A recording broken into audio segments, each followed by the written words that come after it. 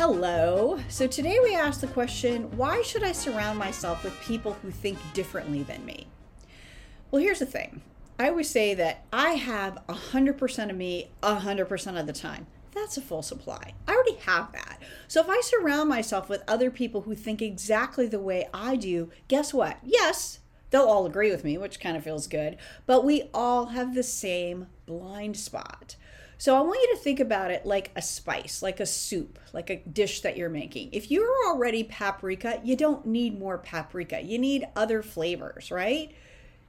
So when you think about what's going to make you really successful, ask yourself, how can I surround myself with people who are different than me?